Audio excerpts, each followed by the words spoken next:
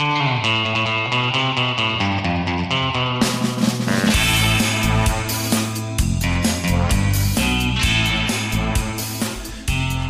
morning and welcome to episode 69 of Martin Uncut. Today is the 12th of April 2021.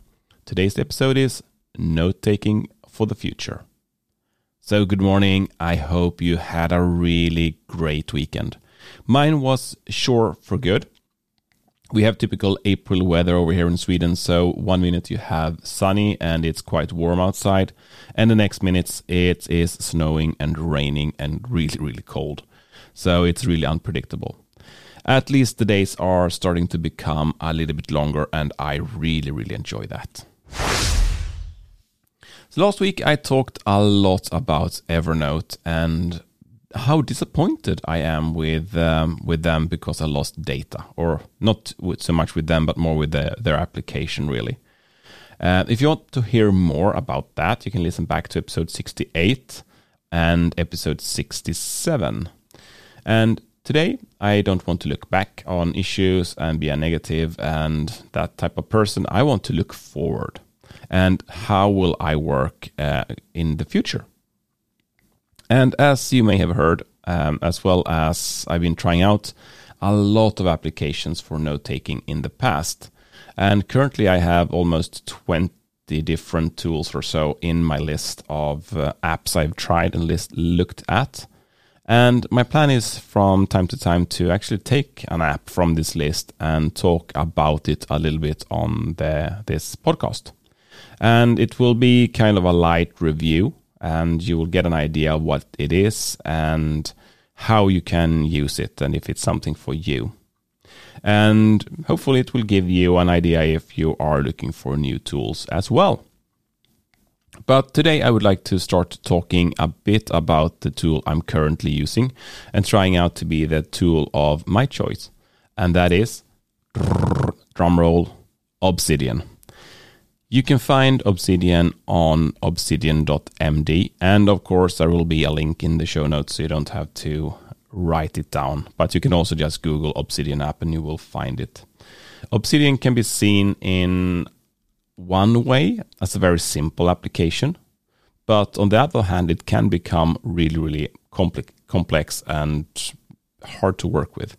And the good thing here is that you can actually start really simple and then grow as your needs or what you want to do grows. So it's up to you really where you place it. Obsidian is free to use for non-commercial.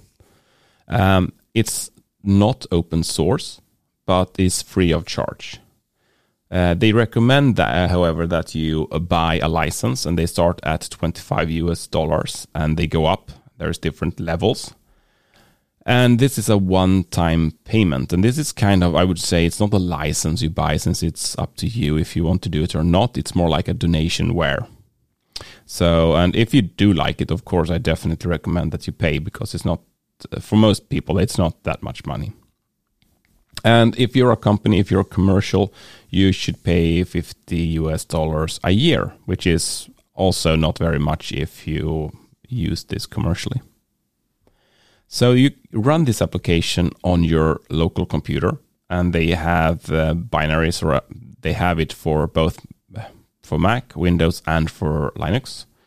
But there is yet no mobile application available for the broad mass.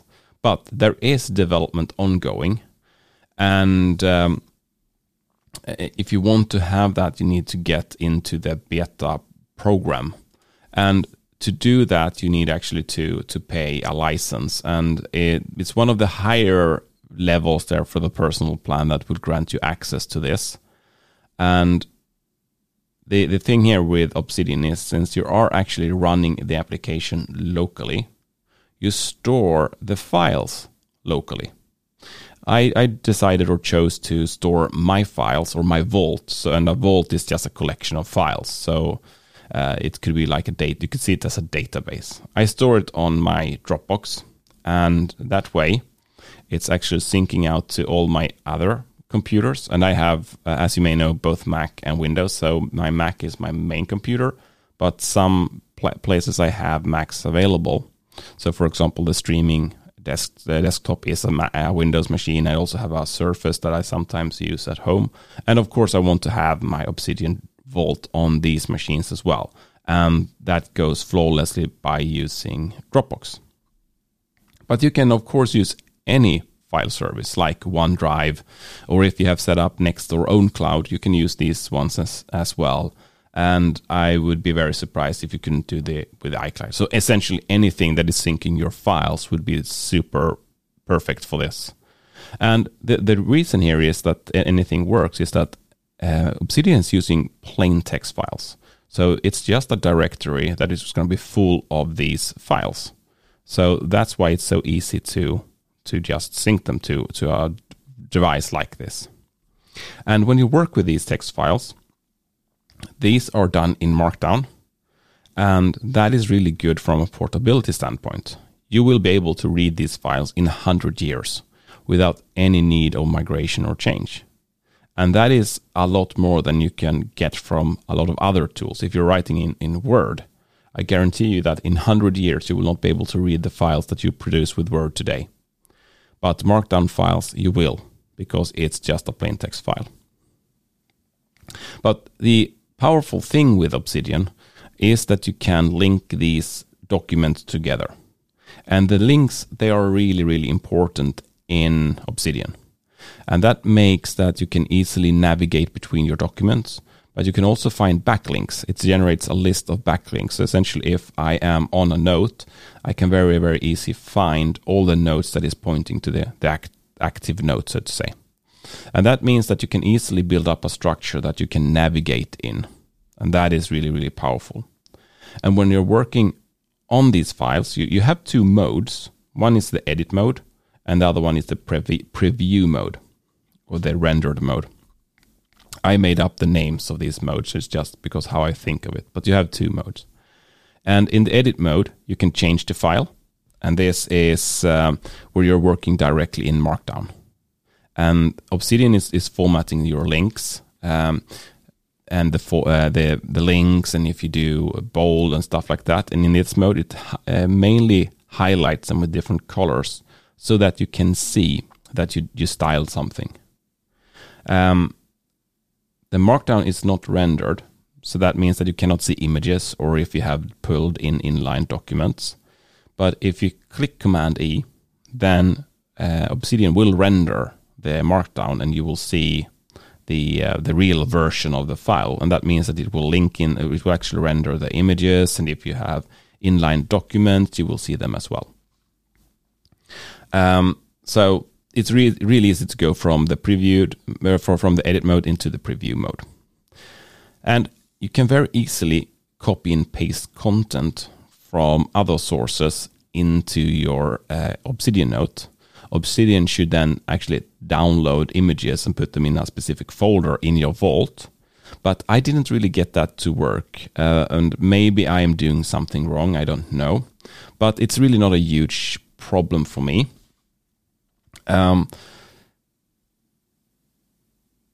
Yes, and what I did is then I just downloaded these files manually and put them in the folder and then linked into them. But because I maybe do this once every second day or something, so it's not that important for me. But it would be nice if I could get this to work immediately. The thing that I really, really like with Obsidian is that it's so easy to find your files and notes. And my vaults are not yet super big, but the search is really fantastic. It's so fast. And if you have been working with Sublime, Atom, or maybe Visual Studio, you may be used to the Command P. So you get up a little context menu where you just quickly can enter the file name, and you will bring that into the editor. Obsidian have the same thing, and it also have the same thing with the Command P. So you can, if you don't know the command, the shortcut keyboard shortcut, you just press Command P, and you will get the command palette, and then you can just see all the commands you have and use them from there. And if you use Command O, you will get the file palette essentially. So this is super fast, and that means that you can very easily bring up a note without taking your hands off the keyboard. And this is really a must, I would say, to get a fast application. You can, of course, traverse your notes by using the links, and you can investigate your vaults by looking at a graph. And a graph is essentially a visual presentation that Obsidian does of your notes. And it looks at the links and it builds up this big cloud of dots with links in between them. And it can be kind of a good way to visualize where you have a lot of clusters and things like that. I don't use the graph view that much. I look at it sometimes. I more have a nice linked in structure. So I have a base note, and then I branch out to different areas and then to other areas from there on. But essentially I can start from whatever note I want and go back or forth to find whatever I need. So that is super, super powerful. And if you are interested in document management or note management methodologies, please let me know. And that is something I can talk about in a future episode. There is also this concept of daily notes. And that is a feature that you can very easily deactivate if you don't want it. But by clicking on it, you get to today's note. And if you don't have a today's note, it will be created. And this is the perfect place just to quickly jot down or catch things that shows up, like a scratch pad, you could say. And you can control this feature, how it should work. So where should the files be stored? How should the files be named? And you can also produce a template. So when it creates the daily note for you, it starts from this template. So this is a feature that can be powerful if you like these kind of things. And I use it from day to day. I don't have a daily notes for every day, of course, but sometimes I do. And the last thing I do want to mention about Obsidian is that it has really a great support for community themes and plugins. And they are super easy to install. You don't need to go around anywhere. You can just open the settings in Obsidian and search and install them immediately from there. It's super, super smooth. So just by clicking a few links, you can get a completely different look and feel of the application compared to the standard version of the application. And you can also add functionality through plugins. And these plugins and theme, how Obsidian looks like and feels like, that is also stored in your vault. So you can have different settings in different vaults. So it's super easy. So if you have one work vault, for example, and one private vault, you can have different themes in these. So you can definitely immediately see it by just looking at the editor that I'm working in my private or I'm working in my company. So that is one way of using this. Some of the things that I chose to install was a plugin called Better Word Count. So because sometimes when I write like a script for social media, I want the video to be around 1 minute long, and then I know I need roughly 200 words to get there, and then I need to be able to count the words in a good way. I've also installed advanced tables, so you can easier work. It helps you work with markdown tables, and it's definitely a plugin that I can recommend. And finally, I also have installed a plugin called a Notes Refactor, and essentially it can take parts of your notes and break that out and create a new note, because Obsidian is built around you having a lot of smaller notes that you link together. So this was a not so short description of the application. And there is, of course, a lot more that you can say about Obsidian. But I like this application so far a lot. And the reason I like it is that it's so easy to organize in a way that actually works for you. But I also think if you do not organize your files intentionally, you will have a mess in your Obsidian Vault and you will not find stuff. So you need to be careful there. You can work quickly in it, and it has a lot of good support for configurable keyboard shortcuts, which I think is really good, especially if you are working on a non-English keyboard. If you are a non-English speaker, you know what I'm talking about. Sometimes you get applications that have keyboard shortcuts that is quite easy on an American keyboard layout, but they're impossible to do on a Swedish keyboard layout. So that I can now adjust them, and everything can be adjusted. That's really, really powerful. And I feel that I can be so fast in this application when I work with it. And another thing that I noticed, and I think this is down to Markdown, and that is I don't get distracted so much. And what I mean with that is when I try to write, I'm not getting distracted by formatting or shiny things in the UI. I can focus on the work and the content that I try to produce. And I think it's Markdown that is doing this, because I have the same feeling when I was working in Beer, and Beer is also a Markdown editor. The thing is, I do not like or miss is the mobile application. It would be so good to have a mobile application around, at least to read notes, the notes I've created, to consume the content, but potentially also to do a quick capture of something. But I could also see in Evernote we had a really good support for emailing things into your notebooks or using web clippers, and that was some of the really strong things, and that doesn't exist in Obsidian. But I also think that these emailing in and web clipper things, they also is the reason why your Evernote database or your Evernote stuff gets so cluttered and you can't find anything in there after a while. So it could be good and bad that they don't exist for Obsidian. Now I need to share a screenshot manually and then or cut and paste into the application. It works. It definitely works. But it's not as smooth as it is in Evernote. And of course, as I mentioned, the support for files, images, and attachments it's not super smooth, not compared to Evernote, where you can just pull things in and it will just work. So who is this application for?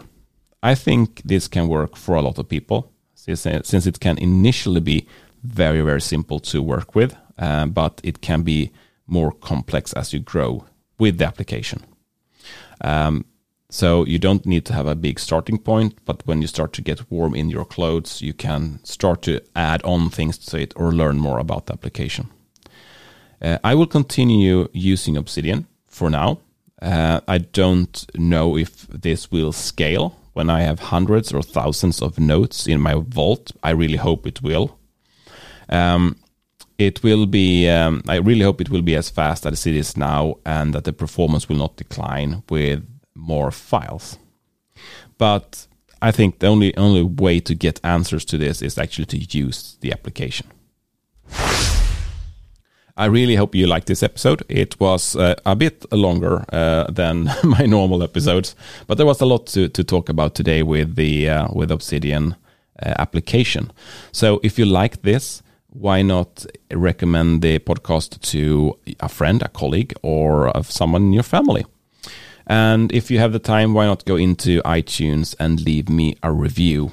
That would help others find this podcast and grow the audience, and that would make me super happy.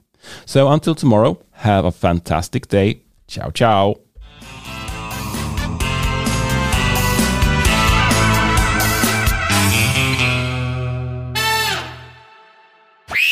Martin Uncut, your daily technology dose.